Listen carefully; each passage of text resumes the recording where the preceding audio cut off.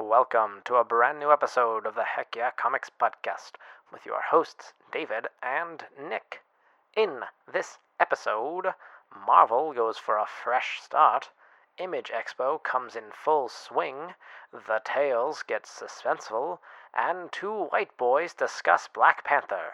Stay tuned for all this and more!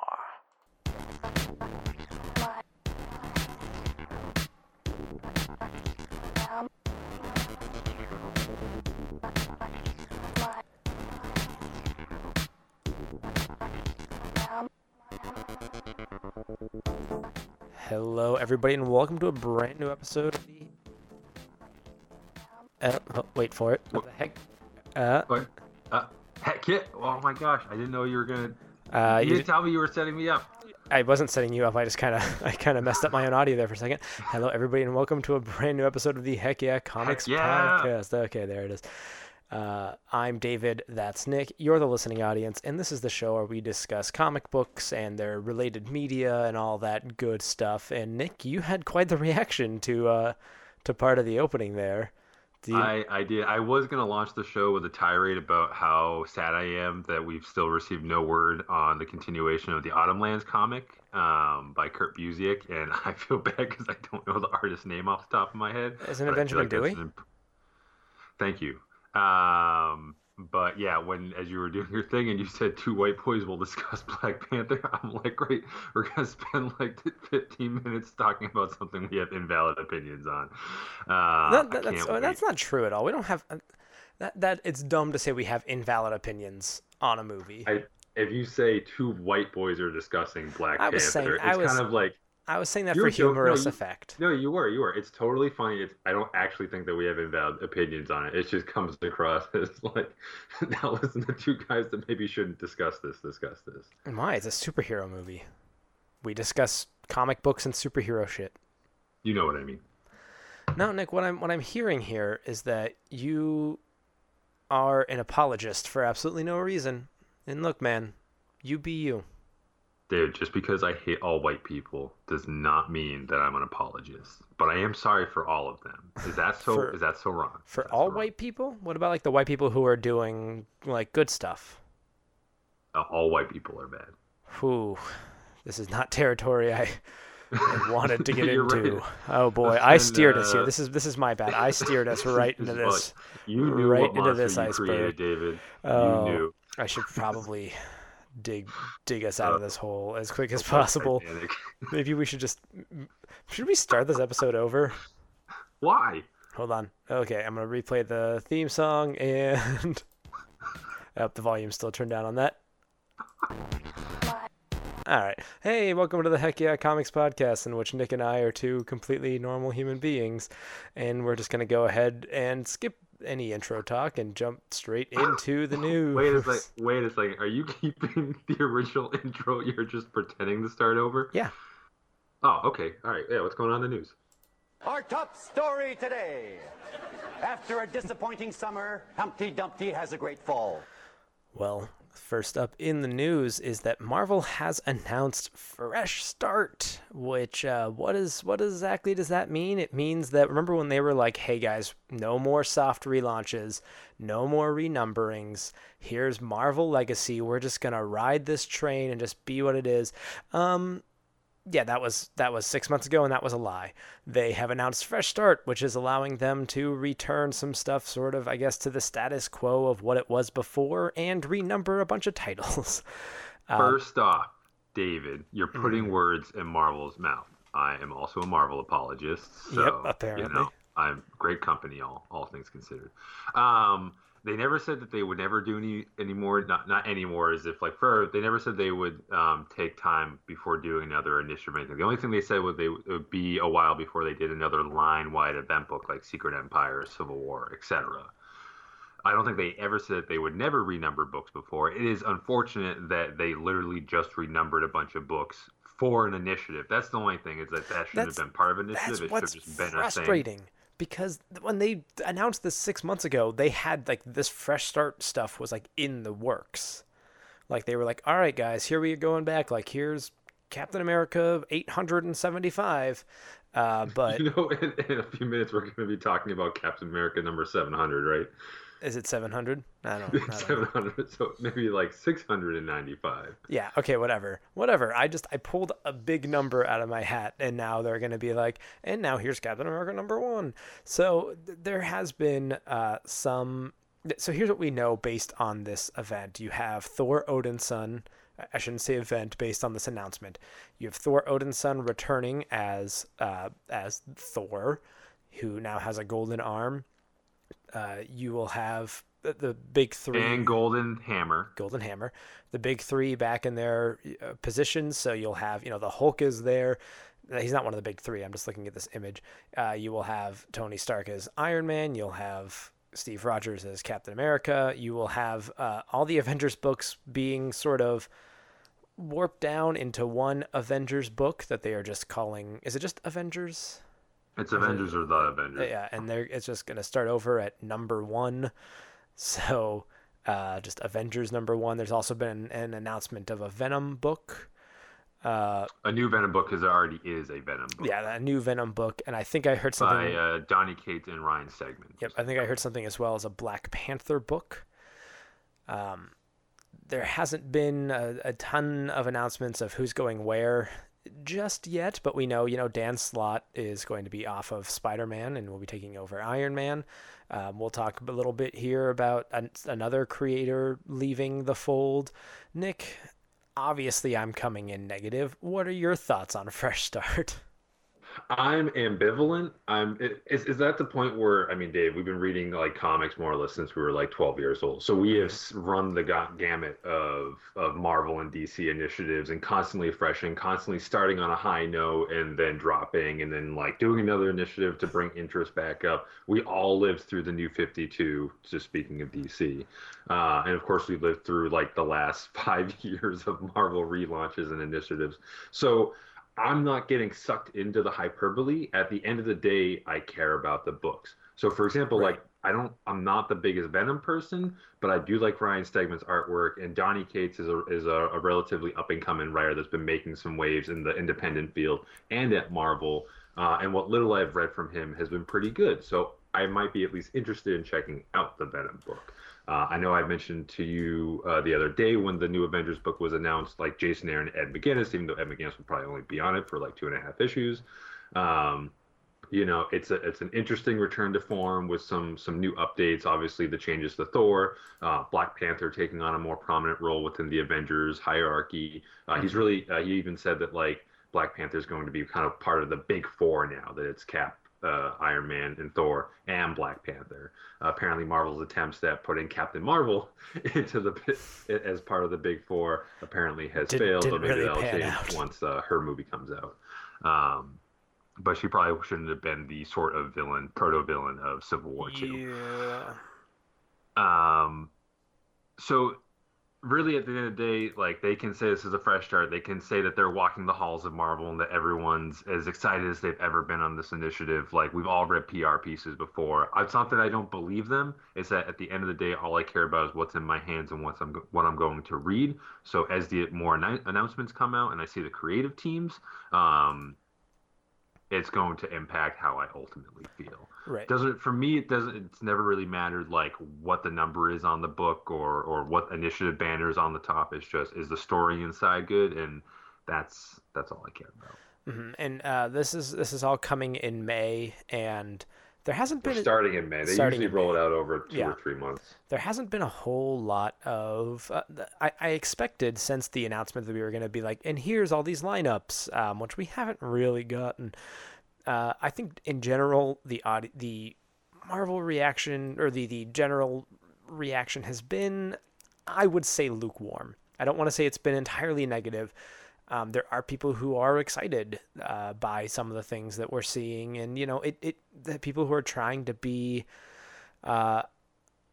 they're trying to be like you, kind of ambivalent, like, well, we'll see how things pan out. And then there are people who are like, okay, so you made this big push of like everything's different, everything's going to be changed, but now let's just kind of take it right back to where it was. Let's hit a big restart button. Let's put things back at #1 and try to like start over again. It's hard because things just seem so discordant, and Marvel seems like it doesn't know, like, does this make you happy? Do you want this? Is this working? Okay. Well, how about this? What is this going to make you happy? Renumbering everything, legacy numbering, is that going to make you happy? Okay. Well, how about Thor? Thor is Thor again. He has a golden arm. Is that going to make you happy?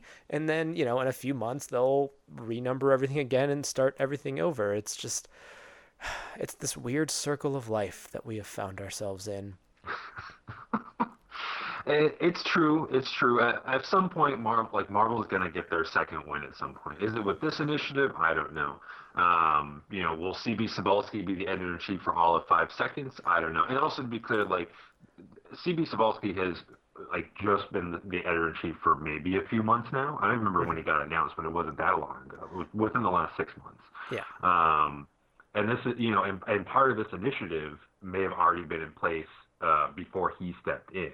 And that's to say, I have really no idea what his editorial style is going to be, and if there's certain things that even within his own initiative, he's going to try and steer in different directions.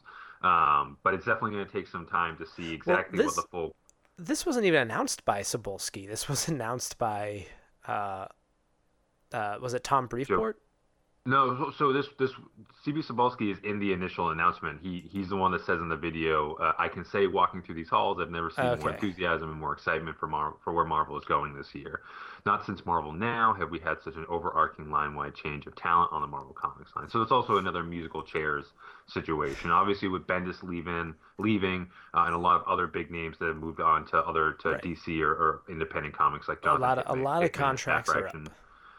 A lot of different contracts are ending. Definitely Marvel needs an infusion of top tier new talent. The aforementioned Donny Cates seems to be rolling in. Matthew Rosenberg is another independent talent that's been making waves at Marvel. Joshua Williamson's mostly at DC. Who am I thinking? Ed Brisson, I believe. So Marvel has an opportunity where they need to lock in some really great diverse talent to make up for a lot of the bigger names that have gone. And that's a really creative position for them to be in, because if you have a lot of fresh talent that's bringing new ideas, you really have the potential to revitalize your line in a way that makes me remember back when I first got into comics, really, like, seriously, when Bill Jemas and Joe Quesada came in as the editor-in-chief, and I actually forget what Joe Quesada's exact role was. But that was time, and maybe for certain fans, love it or hate it, but I just remember, like, Marvel was way more creative as far as, like, that's when, like, X-Statix came out. That was, like, a big part of, like, the Marvel Knights line. Grant Morrison's new X-Men, J. Michael Straczynski on Amazing Spider-Man. Like, there was a lot of kind of weird out of left field decisions made creatively that, whether maybe they were beloved at the exact time, I mean, in hindsight, I look back and that was like a very creatively rejuvenating period of Marvel for me. Mm-hmm. Maybe it might not happen with this Fresh Start Marvel initiative, which I don't think they actually call this initiative Fresh Start. I think they're just saying it's a Fresh Start. So as far as I can tell, this initiative doesn't actually have a name yet. But I don't know, because everybody in every single article is saying Fresh Start with, like, capital letters. This is Fresh. So, like, maybe it's not the official name of the initiative, but Marvel is definitely branding this as Fresh Start, which is going to be great in 6 months when we get all new Fresh Start. In our next news story, though, we are sad to report that the Super Sons comic from DC is going to be ending in May. David definitely has some thoughts and feelings on that. Yeah, everything good in my life is coming to an end. Oh, Jesus. Oh, God. Yeah, David, no, tell us how you really feel. I mean, I'm really sad about it. My review for this week is the latest issue of Super Sons 13, I believe, and they have said that in May, just along in time for Fresh Start, they will be wrapping up. They'll be wrapping up Super Sons, and it's they still have plans for the team in the future. Blah blah blah. But including, I think we can announce right here as well, a Super Sons meets Blue Falcon and Dynomutt crossover comic. Yes. Yeah, that is happening. Is that part of the whole DC Zoom thing? I don't remember it being announced as part of DC Zoom. I think it's just a random one-off It's just comic. random. Okay, yeah, yeah. So like, I mean, they'll pop up, and you'll have issues where the two of them are gonna be doing. You'll have an issue of Teen Titans. I'm sure at some point in the future when Jonathan joins them, and then it's a Damian and Jonathan book, and it's like Super Sons back together yet again. Rah, high five. Um, but there's just yeah, it's just sad. I mean, this is a book that for me was great. It wasn't part of the maybe more mainstream comics. A lot of people aren't talking about Super Sons, but it was kind of what you want comics to be. It was fun. It was a little more lighthearted. And I don't think it really got time to kind of get on its own. They dealing a lot with their families, and even this current storyline we'll talk about it is dealing with Lois Lane and Talia al Ghul. And I get it, you're dealing with kids / teenagers, like their parents are going to be involved. But it never really established its own villains. They barely kind of had time to get their own adventures under their belt. And I think just as the book was starting to build some steam, it's unfortunate to see it going away. And I imagine, it's probably a sales thing. And of course they want Bendis to be able to do what, to just write off Jonathan Kent if he wants, I'm sure. Just get rid of him and be like, oh, the Kents have adopted a girl named Kitty Pryde. Like, however it's going to Oh, oh my gosh, Kitty Pryde's the new Superboy. I wouldn't be surprised, let's be honest here. It is. I feel like it could just be the conspiracy theorist in me that with Bendis taking over Superman, and Bendis generally being the kind of person that when he takes over a franchise, like he truly takes it over. I'm not saying that he doesn't necessarily play well with others, but there's definitely a feeling that like it's very much the Bendis regime, which regime might be the wrong word, but Well, part of me was like, oh, Super Sons is ending at just the same time that Bendis is taking over. Yeah, Jonathan Kent is gone. yeah, so it's kind of funny you say that because reading this article here, it's like, while Bendis has said his run will not ignore the acclaimed Tomasi and Dan Jurgens Action Comics run that preceded it, the cancellation of Super Sons and the inexplicable absence of Supergirl from DC's May solicitations paint a picture of a lean, mean Superman office with only two voices, Bendis and Jean Luen Yang, whose New Superman and the Justice League of China continues. Which is, I think, New Superman is like so far removed from the Right. general happenings of the Superman comics. Like it's like Bendis was. And this is obviously me joking, but Bendis was like just like going around the DC office, just like pointing and like lightning bolting like Superman books up, and they're like grabbing New Superman. Like, no, he's like all the way in China, man. It shouldn't matter. Right. It's like, no, look. They've met, but they don't ever like hang out. It's fine. It's cool. They don't have to. They don't have to be friends. Right. We'll change his name to New Ultraman. new Swamp Thing. Swamp Thing Man. Swamp Thing of China. Hey, China probably has swamps. Probably. I mean, it's a pretty big place. China has swamps. Oh boy, we're Google. This is really anyway. Yeah. Top 6 swamps / wetlands in China. Okay, So, great. We got our on the answer. very first link I read. It's true. So I don't want to get into like conspiracy stuff, but it does feel like, hey Bendis, welcome to DC. What do you want to do? And I'm sure that Supergirl will pop back up. I'm sure Jonathan Kent is going to pop back up. But it's just kind of unfortunate but it makes sense that they are like, all right, lay out the red carpet. Let's make him feel like, we're bringing the king over, because for some people, like, that's exactly what's happening. Right. And here's the thing, and we're kind of throwing shit on Bendis right now, but And like, I want to say that I'm not. I'm not. Like, it's like Right. my lamenting is like, I get why they're doing it, but I am kind of sad for the repercussions of what's happening. And obviously, a lot of this is speculation Right. until we get a true picture of what exactly Bendis is doing with Superman. We don't know. So in the meantime, we're going to throw shade and create conspiracies and spread rumors because we're bleeding cool. That's what happens.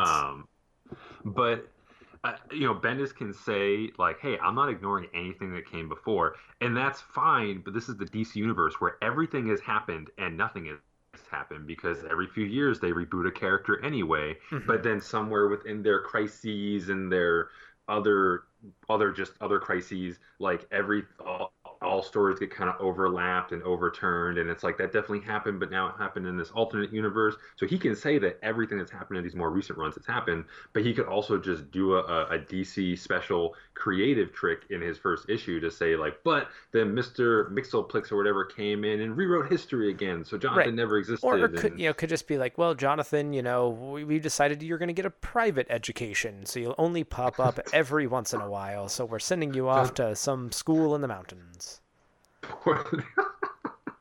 Jonathan's going to show up in New Superman.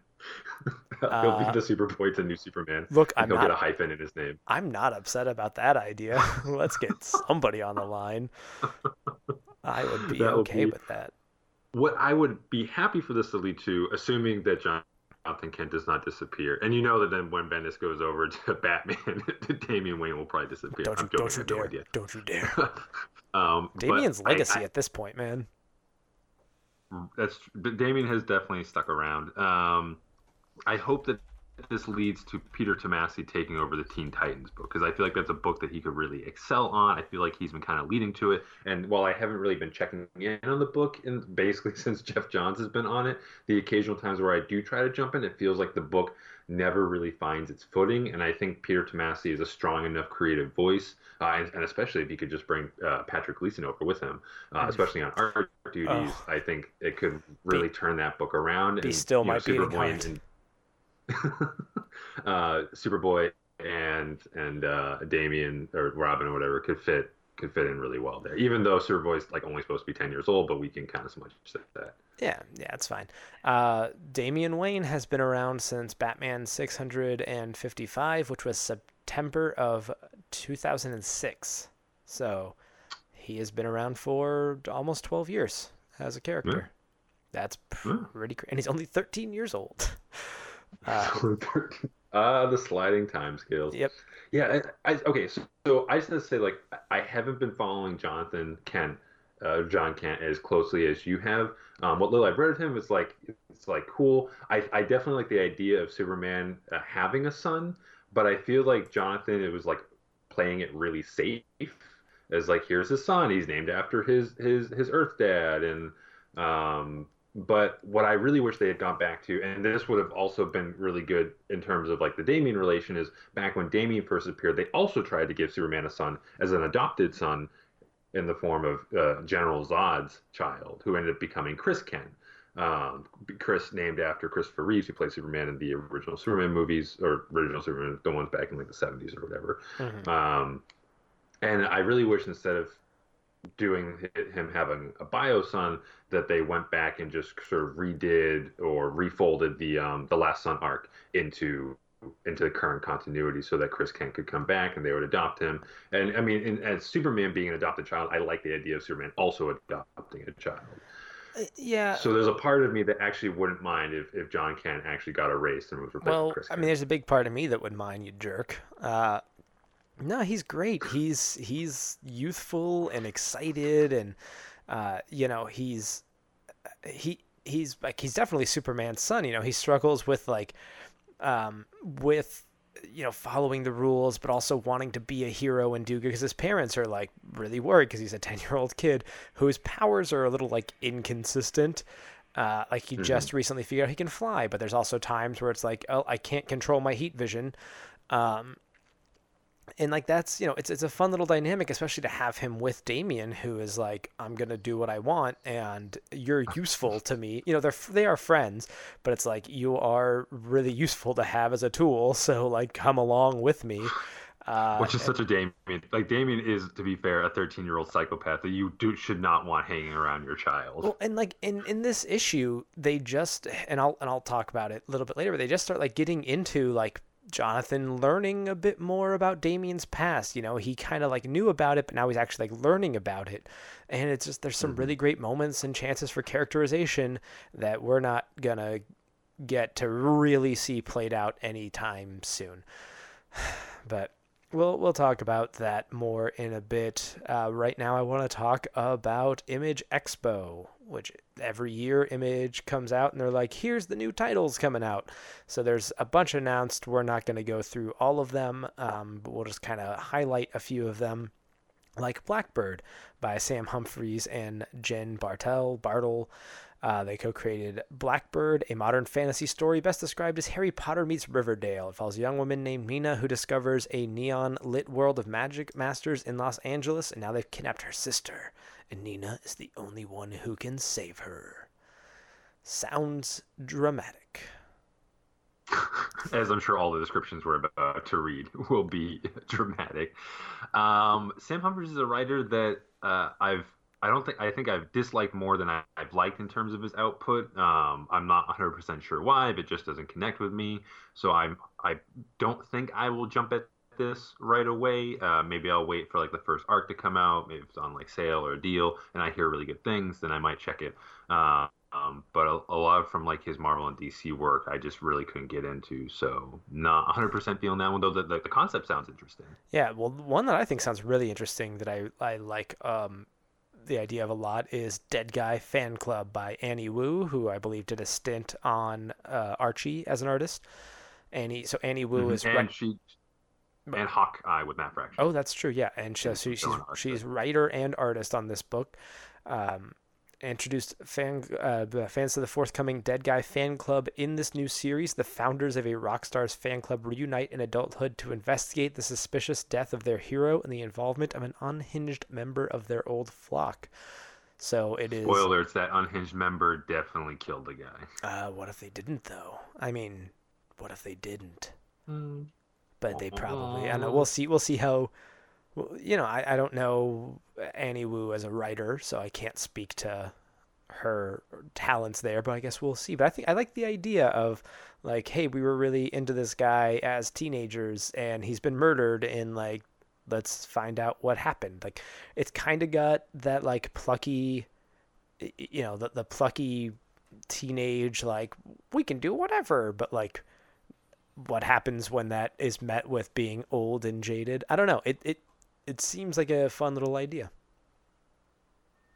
No, definitely. I as the Rick Remender fan here in the group, I feel that I should announce his new book with Bengal, Death or Glory. Rick Remender teams up with brilliant French superstar Bengal to bring fans a high-speed convoy crime thriller rocketing across the American West that examines our dwindling freedoms and the price paid by those who fight for an untethered life on the open road. Meet Glory, raised free in a convoy off the grid amid the last men and women truckers fighting automation to continue living the American mythology of the open road. Now, in order to pay for her beloved dying father's surgery, Glory has 3 days to pull off 4 dangerous cross-country heists with mob killers, crooked cops, and a psycho ex-husband all out to bring her in or die trying. I knew that Rick Remender was going to be announcing a book at Image Expo based on some of his previous work. Like I mean, really, if you look at all of his books, other than most of them having some kind of usually sci-fi or fantasy element to them, like they're all very different from each other. I didn't really expect him to be working on like a cross country, like Americana trucker book. But consider me intrigued. Definitely looking forward to that one. And Bengal's a really, really good artist as well. So I'll be curious to see how it all pans out. Cool. So I'm just going to kind of go through and highlight a few random ones real quick as we wrap down the story. Echolands by J.H. Williams and Hayden Blackman is coming out. Farmhand by Rob Gilroy. That's another art/story by, you know, if you're curious, if you've heard that name, he is the artist behind Chew. So he has a very distinctive style, which I think is a very interesting one. Look Joint by T. Franklin, Maria Nguyen. Leviathan by John Layman, Nick Patera, and Mike Garland. And, of course, some Ted McFarland projects. If you're curious... You say Ted? You said Ted. I said Ted. I meant to say Todd. No, it's Ted McFarland, the lesser McFarland. His cousin. Yep. So you have Medieval Spider-Man. Oh my gosh, Medieval Spawn and Witchblade crossover. The Medieval Spider-Man. Let's meet that one up later. Spawn Kills Everyone miniseries, Misery, a new ongoing monthly series, and Spawn as an ongoing monthly title, and Sam and Twitch True Detectives. So that is a thing. Netflix Miller World titles launch with the Magic Order, Oblivion Song by Robert Kirkman, because he needs more to do. Like, that guy's not busy enough. And Lorenzo De Felici. What were you gonna say? I was just saying Lorenzo De Felici, the artist. Oh, okay. Oh, yeah. No, I'll probably be checking that out. You've also got The Weatherman by Joe and Nathan Fox. Jody LeHupp is the writer on Shirtless Bear Fighter, the Kent Russell, which I haven't read. I know Jody LeHupp as being the former editor that worked on Uncanny X-Force with Rick Remender, so I'm actually pretty curious about how The Weatherman shakes out. Also, What's the Furthest Place from Here by Matthew Rosenberg and Tyler Boss. Matthew Rosenberg, I mentioned, is doing a bunch of work for Marvel. He got his big break from Black Mass Studios, doing a couple of books there. And this seems to be a continuation of a lot of his Black Mass work, but at Image Comics. Yes. Well, we would love to hear what you think about any of the books announced, or if you think there's any that we have not mentioned here that we should absolutely check out. Please drop us a line, heckyeahcomics@gmail.com, or hit us up on Twitter at heckyeahcomics. Nick, I think there's one quick hit if you just want to highlight it. Yes, Chris Samnee is leaving Marvel with Captain America number 700. Oh, David. yeah. And his contract is up, and he's off to explore other new things. So it seems like it's an amicable split. Simply his contract is up, and he's ready to move on to other companies or his own creative work. It is unfortunate, being that he just started on his Captain America run. Yeah, people seem to really like it. It's Chris Samnee has a very clean style. He puts it's at least every Chris Samnee book that I've picked up, I never feel has been rushed. It doesn't really seem like he cuts corners, and he's got a very clear storytelling style.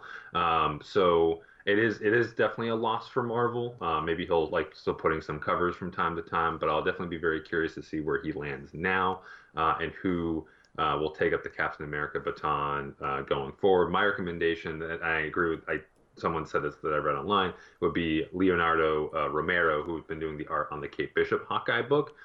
Pretty similar styles. Also someone that keeps bringing his A game every issue. I think he'd be a good addition to the creative team without kind of missing the beat aesthetically. Yep, Leonardo DiCaprio on Captain America. You heard it here. Definitely not what I said. That's exactly what Nick said. Yeah, I think people like to make a little bit more of, because Chris Samnee's been working with Marvel for a long time, and it's like he's leaving. What's happened? It's like, well, his contract is up, but I'm sure he would have been happy to renew. But at the same time, it's like, you know what? I could go off to Image, and I could do whatever I want over there.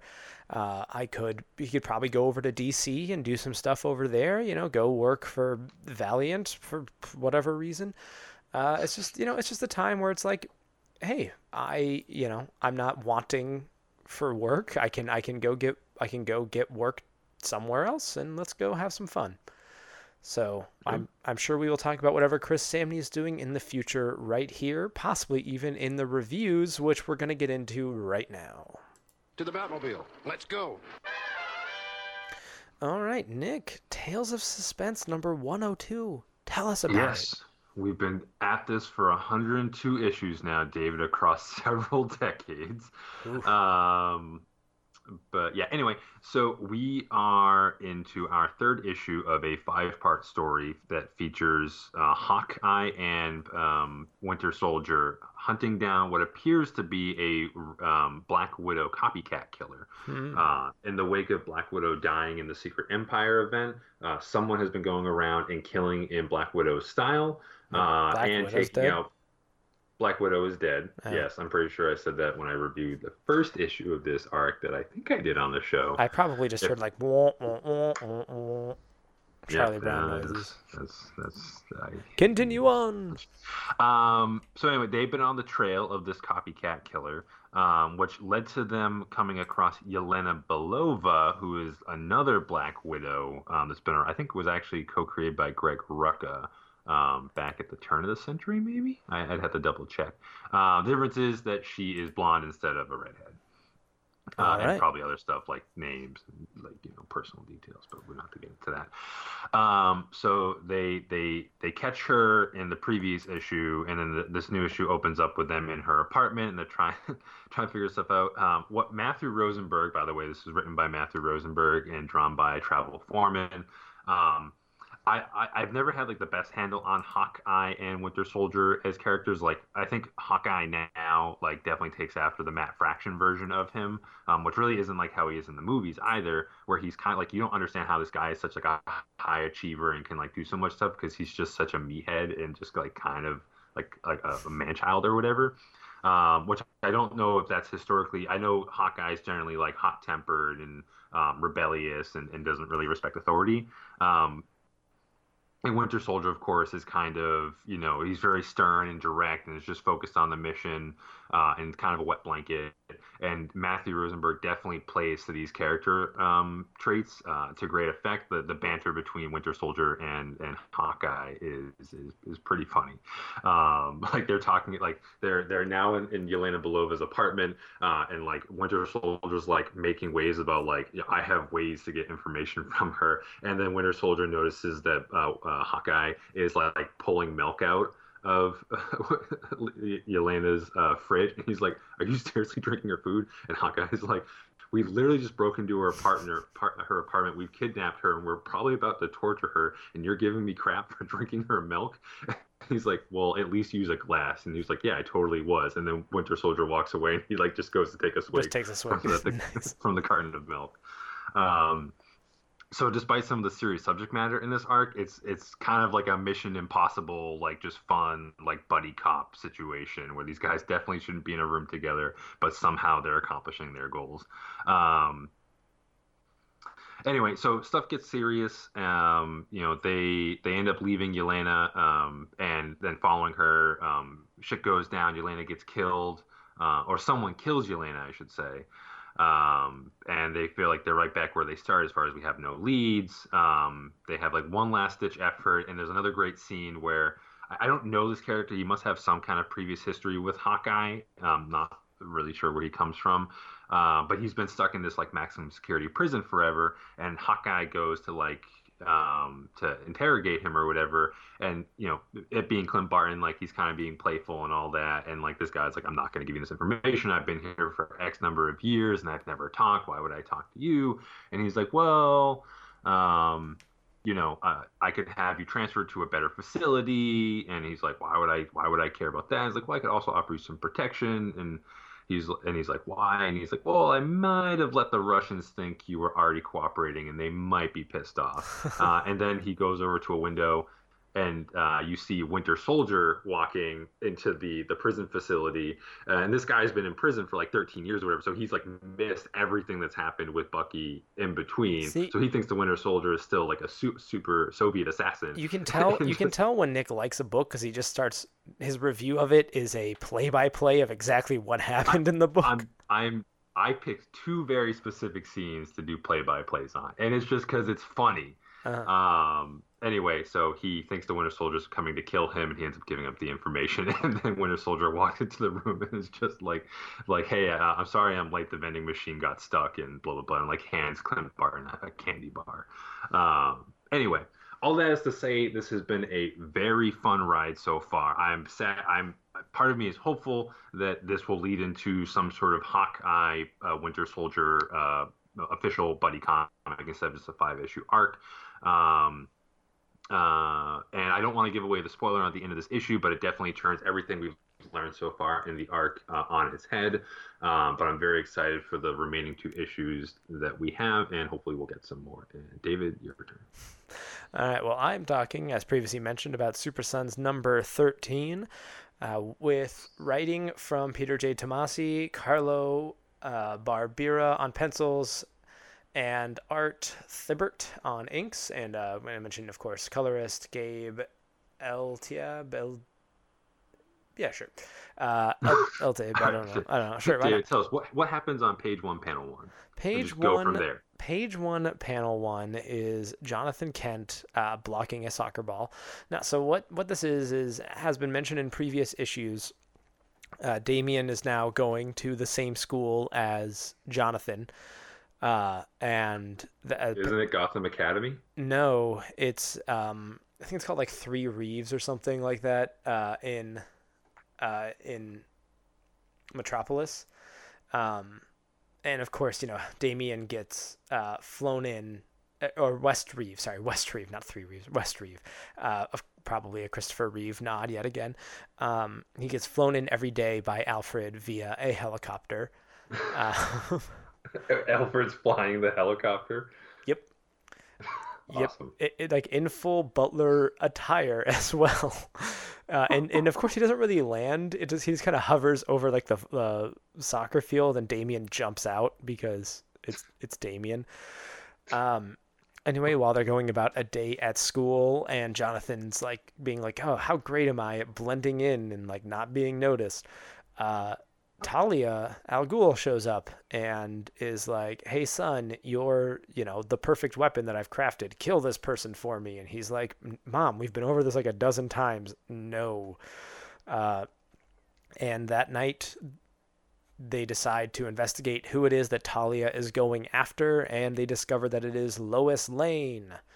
So Talia wants to kill Lois, and they've done so much stuff with the dads in this book. It's like, well, let's find a way to bring the moms into the story. It's having them kill each other. By having them at each other's literal throats. This has been an overall, like I said, it's been a fun book. And this is a nice little setup for the way the story's going, because Jonathan is starting to learn about like the real details of Damien's past. And he's like, "How many people have you killed?" Damien's like, "That was a lifetime ago. You're 13." So there is the differences in maturity really kind of is showing, or Jonathan's starting to really get an idea of the stuff that Damien has gone through up to this point in his life. I was going to say something else along those lines, but now I'm totally blanking on everything. I wish that they did have a chance to kind of craft their own villains. It's hard because the temptation, it feels like, is to always create the evil version of these characters. They have faced, up to this point, they have faced Lex Luthor at some point. They have faced like this family that was kind of had Amazo like powers. They faced an alternate dimension bad guy. It's like, but stuff that hasn't really like stuck around. I do enjoy that the back and forth these two have. I kind of mentioned, the way that they are, like starting to get into Damien's past, and Jonathan's like a little bit surprised because he feels like, oh, Damien is just like over serious, but he's really just like still a kid at heart. And now he's like meeting these members of the League of Assassins that Damien like has trained or trained with. It's starting to kind of harken back a little bit to the Robin, Son of Batman book that Peter J. Tomasi had a hand in before the whole Rebirth lineup, which is a book that I absolutely loved. And I would kind of like to see, I liked the way that was where Damien is sort of on his redemption arc, where he did a bunch of bad stuff that he's now trying to make up for. And I feel that book had a little bit more of a consistent heart to it. There was sort of a thread pulling it all the way through, where this book is kind of like, well, now they're going off and doing this, and now they're going off and doing this. And maybe if it had sort of a central through line, it would feel a little more, like there was also the storyline where they dealt with a future Tim Drake who was trying to kill Jonathan Kent. But that involved, Superman and the Teen Titans and all that stuff. If there was something that was centrally theirs and had been kind of carrying them through all this book, I think that it would be a lot stronger than it is. But I think right now, just the way they've been hopping from story to story has been a little bit ultimately disappointing. And that's not to say that I've disliked this book. I have liked this book immensely. It's one of the few books that I'm reading every month on time and not having to do like a 6-issue binge to catch up on. I just think that it could be stronger, and I hope that there is something done, with these characters in the future. I hope that we see them as teenagers, hanging out and doing stuff, and that Jonathan Kent is not sent to the farm as we have the fear of doing. Overall, I'm excited to see how this book is going to wrap up, and it'll be sorely missed. So that's some thoughts there on... Oh, and why do artists draw Damien's hair like the size of his head? Like, Damien has an extra, and like 3 inches added to him on the hair, which has always been odd to me. I feel like that's a more recent invention. I'm just saying, you'd think the kid would have a better hairstyle. He's not that... Right. His hair's usually pretty slicked back and short. He's not that freaked out about his height. He doesn't care. He doesn't care about his height that much. He's, a trained assassin. It is true. Damien is supposed to be 13, and it seems like he's never hit a growth spurt. No, which is odd. Despite being the child of like 2 really tall parents. Right, but yeah, I'm sure like in his teen years he's suddenly going to grow to like 8'6". Right. And there's like something like Talia. There's some line that Talia kind of mentioned about like death isn't your bloodline. And I know she meant it as like, you are supposed to carry out death, like you're supposed to like be an assassin. But it was kind of like the way she was almost saying it was like, you are meant to die, and it's like, he did. Don't you remember? You murdered him. You had him killed. You terrible, terrible woman. But I am happy to see that Damien is no longer struggling with like, between my mother and my father. He even like mentions, he even says in this issue, like, you're trying to turn me against my dad, which we've done this a bunch of times and it never works. Right. But let's talk about Black Panther, which is a Marvel movie that came out a week and a half-ish ago and is the latest entry into the MCU following the events of Civil War by just 1 week. T'Challa is the new king of Wakanda and is trying to deal with some of the sins of the past of Wakanda, I think is a kind of blanket way of saying that. Before we dive into our review, I will say Nick and we have stuff that's not negative, but we do have points of concern, and I just want to say out here in the front that I really liked the film. Like, just general, Nick, what were your just general feelings on the film?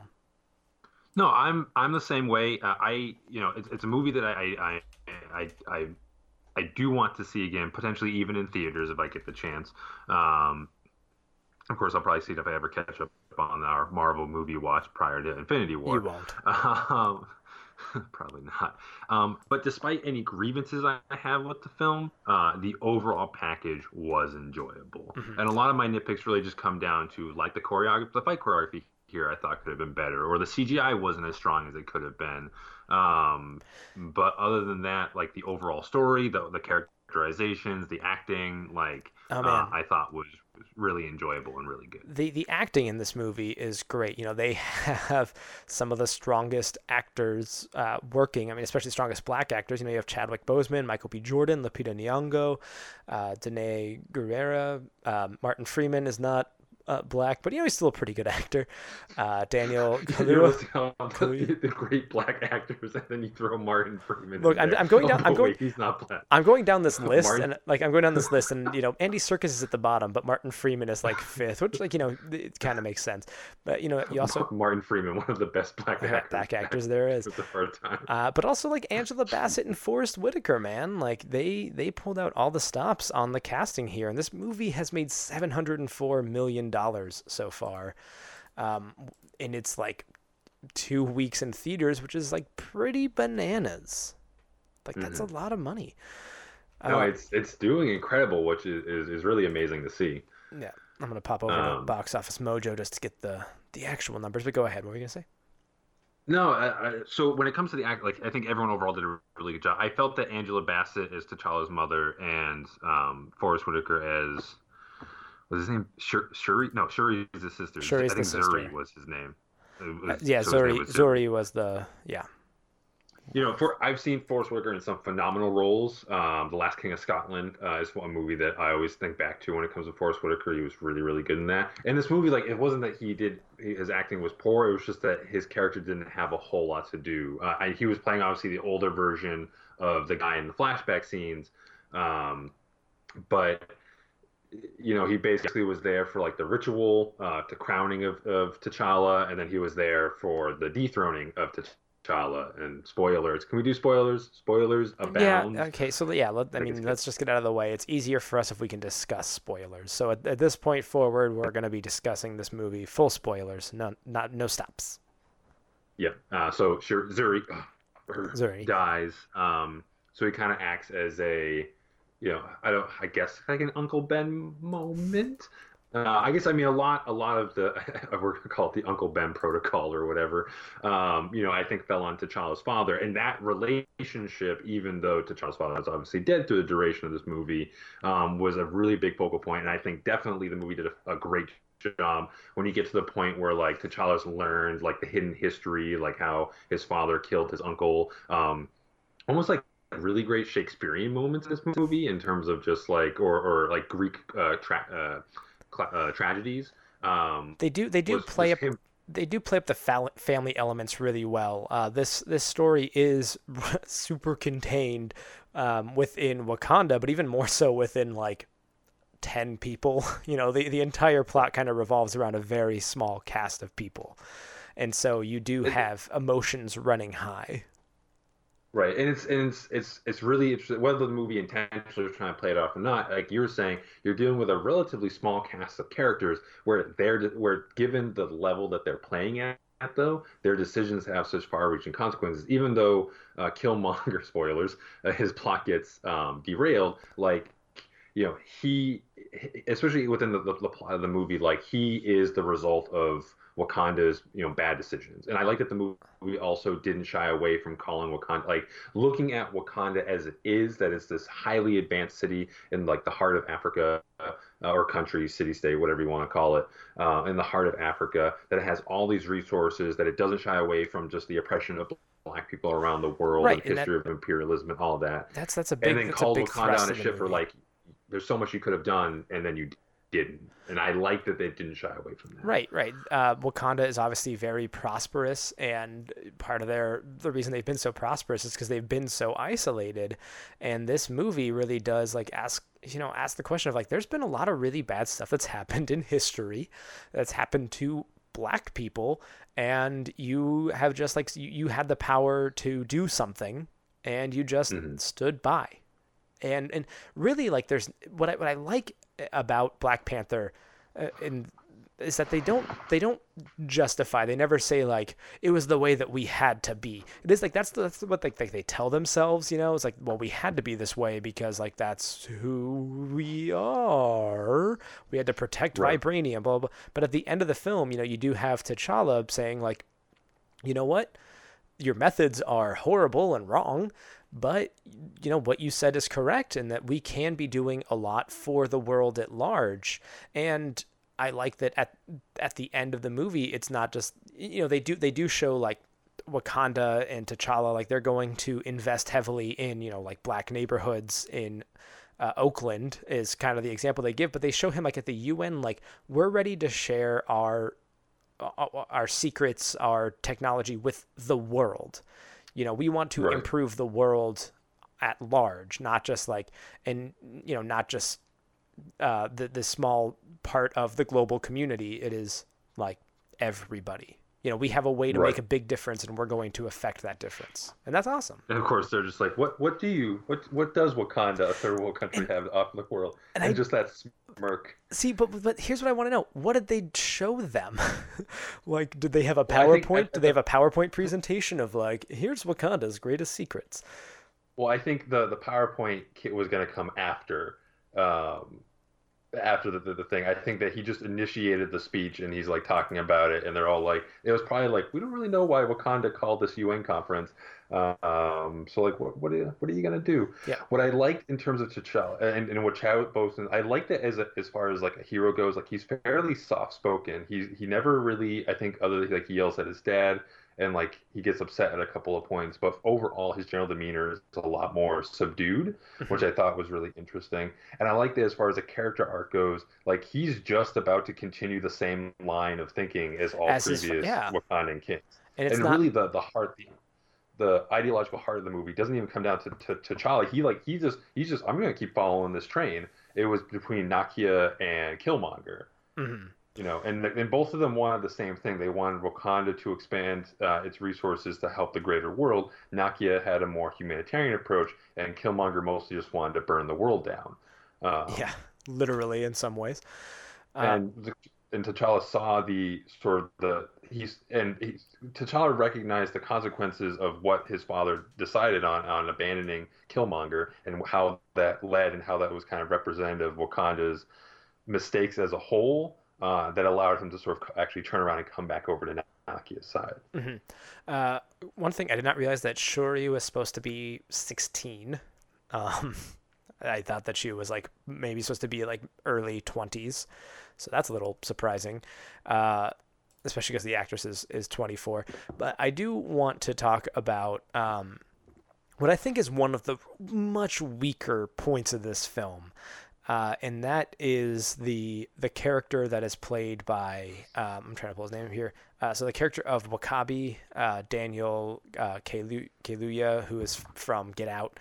It's T'Challa's best friend. He's the head of security of the border tribe. He is the first line of defense for Wakanda. His family suffered greatly because of Claw. And he asks T'Challa to, handle this. Your father couldn't get this done. Can you please handle this? And T'Challa, is a young hothead. So he's like, yeah, I can get it done. And then learns why his father had so much difficulty for 30 years trying to catch this guy. He's resourceful. He's dangerous. He has evaded capture for 30 years because he's really good at evading capture.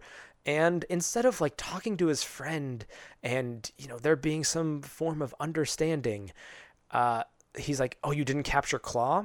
Man, the first chance I get, I'm betraying you. And I'm giving up all of my ideology about Wakanda. That didn't make sense. And that's a major point in the film, and it doesn't make sense to me. I mean, I agree. I think it was weak in terms of execution. I think I understand how they were trying to play it. I understand how they're trying to play it, but I don't think it was played well. No, it just felt like here's this stranger shows up with Claw's dead body, and it's just like here's my ideas, and it's like whether you and I can understand emotions are a very strong thing. And I think sometimes when we watch movies like this and we think we know better because we're privy to things that the characters can't see, that they can't act out emotionally. And I think clearly, you say it was W'Kabi. W'Kabi's response to all of this was emotional. He was upset about his family's history with Claw. He wanted to see him apprehended and brought to justice. He finally gets it, but he gets it from the villain. But I think even if you hear the villain, and also the fact that the villain kills your best friend, should kind of, Yeah, he was so on board with, and then everybody in the border tribe was just like, yeah, whatever he wants to do, I guess we're doing. I guess that's kind of always been Wakanda's thought process. But when you have, when you have the people who are trained and conditioned to protect the throne turn on the throne, that, I feel should say something about the current leader. I also just, I don't want us to go too long on this film. We're kind of running down on time here. So just another thing that I wanted to say real quick is I kind of wish that we got a better feel for Wakanda in general. What the day-to-day life is like. Do people work? They produce and grow everything they need. What does that look like? And all we ever got was a couple wide shots of the city, and then one street corner shown twice. And it would have just been nice to get a feel for what Wakanda is like, and also street level living in Wakanda as a citizen. It would have been nice to get a little bit of that, and also what T'Challa does all day that's not dealing with Claw or Killmonger. Those are the only two things he faces as king, and it's what does one of those meetings actually look like? How boring are they? Right, which obviously isn't the most exciting part. No, if but you were to put that into a movie. You can take 2 minutes of someone from the border tribe has this problem, blah blah blah.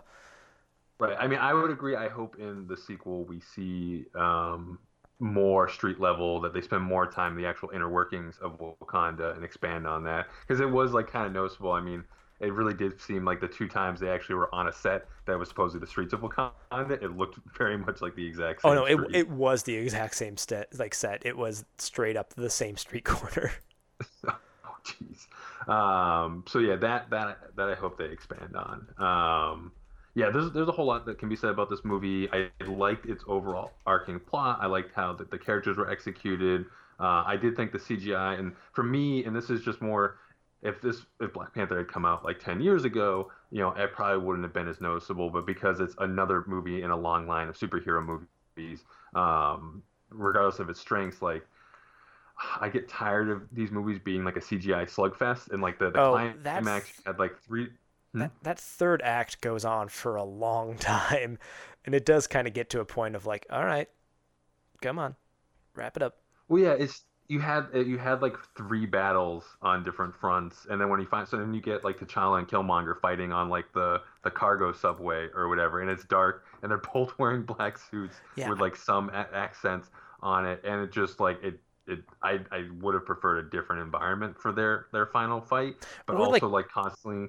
The what? Yeah, well, yeah, like when our attention is in three different places, and kind of like, the least exciting one is these two guys punching each other on a train tracks, where it's like you got like a big fight going on outside, and you've got like the air battle going on at the same time, and then it's like two guys just kind of punching each other, which, like, not to say it's not an important fight, but it's, of the three of those, it's like the one that I was maybe the least invested in that moment. Right. It was the least visually arresting, and I think it could have been set someplace else to be more impactful. Of course, it ends on the best note, which is when he brings Killmonger outside, and he gets to watch the Wakandan sunset. Yeah. And then kind of hits the final note as far as his ideology in the film. And like the line he says, I'm probably gonna butcher it, where he's just like, "When you bury me at sea, so that I can be buried with like the people who slaves that would." Jump ship that would rather die than be left in bondage. Yeah, because he points out like, oh well, we can probably heal you, and he's like, what? So I can just live in a cell? Like, that's not life. Oh, right. Do you have anything aside from the couple of things I mentioned? I mean, you kind of mentioned the CGI slugfest, but any last things you want to mention before wrapping up? No, I think I'm good. All right, well, one thing too, I want to I can't remember who it was. It just occurred to me, but there was somebody on Twitter who pointed out a lot of the design influences from all these different African nations and tribes that were represented in the movies in all these different ways. And it's a really, really cool look into the design of this film, and how much love and care went into it on that front, and how they really did a lot to make this, to make it a little bit more than just a superhero movie. And I think it is in some very important cultural ways, but also at the same time, it kind of falls into the same trapping story-wise as superhero movies. So I would say the ways in which it's great are bigger than its plot. The strengths are bigger than the flaws. Yeah. We can end it on that note. The strengths are bigger than the flaws. Well, that's going to do it for us. Nick, do you have anything you want to recommend here, real quick? I guess I can play the sound clip. You boys aren't nerds, are you? Nick, do you have a recommendation? I guess I'll just really quickly recommend. I was catching up on this book, and I quite enjoyed it. It's called Maestros. It's by Steve Skroce, who's done some Wolverine work. He did Dr. Frankenstein with Burly Man Entertainment, and he did storyboarding for the Matrix movies. Yes. And he did We Stand on Guard with Brian K. Vaughan. So I guess I recommend all those things. But Maestros is his own writer, artist work. And it's basically set in a fantasy world where the leader of the world is like this great magician called the Maestro, and the main character Will is one of many children of this Maestro. Will was born of a mother from Earth, and at some point along in the story, he gets banished because of something he refused to do. He gets banished back to Earth. But when the entire royal family gets killed by this like evil other wizard that shows up, Will gets pulled in to become the next Maestro, and the story just kind of bowls from there. Cool. Art-wise, Steve Skroce is he's a phenomenal artist. He puts a lot of detail into his work. he's very irreverent with a lot of things. He doesn't shy away from nudity or gross subjects or anything like that. The book is definitely kind of zany. I think it's also very topical, as a lot of the stuff, like the world of the Maestro, is very archaic in a lot of its ideologies and how like the Maestro rules. And Will kind of shows up and is like, well, everyone's dead. Like in terms of like familial opposition, there is none. And I have a lot of like wide sweeping changes that I want to make across the world. But of course, there's other power players within the world that have an issue with that. So a lot of Will's decisions have been having drastic consequences. So I like the way that the book plays with the fact that despite Will trying to do well, that a lot of his actions have really significant consequences that come back to bite him in the ass. So there's 5 issues out so far. It's a relatively new book, but as someone that's now really enjoying it, I plan to keep reading it as it goes, and I recommend you check it out too. Cool. Well, my recommendation this week is a TV show called Gravity Falls, which was on Disney XD, I believe. It's all on Hulu is where I'm watching it. So it's a cartoon, but it is so great. It is about these 2 kids, Dipper and Mabel, living in this little town called Gravity Falls for the summer, and there's weird stuff going on there.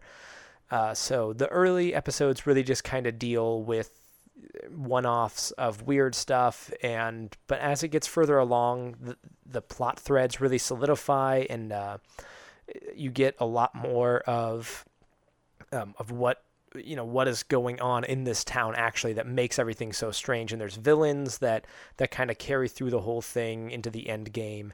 It is so great. I have laughed out loud very many times at it, and I've found myself enthralled, and there's a lot of great celebrity voices, including J.K. Simmons sticks around for a number of episodes, but I'm not going to spoil as who. You have to watch to find out. So check it out. Gravity Falls, currently all on Hulu, and I don't know if maybe Cartoon Network or Disney has some other way of watching it, but yeah, you can see it there. Well, that's going to do it for us. You can find us around the internet at heckyeahcomics.com or on Twitter at heckyeahcomics. You can find me under the username Davluz, that is DAVLUZ. So Twitter, Snapchat, Instagram, find me there. My other shows are Movie Go Round and Brokebot Mountain. You can find those on your podcatchers, and you can find Nick, I don't know, being Nick, doing whatever a Nick does. Weakest one so far. And you can, of course, find us here next week. Same Heck Yeah time, same Heck Yeah channel.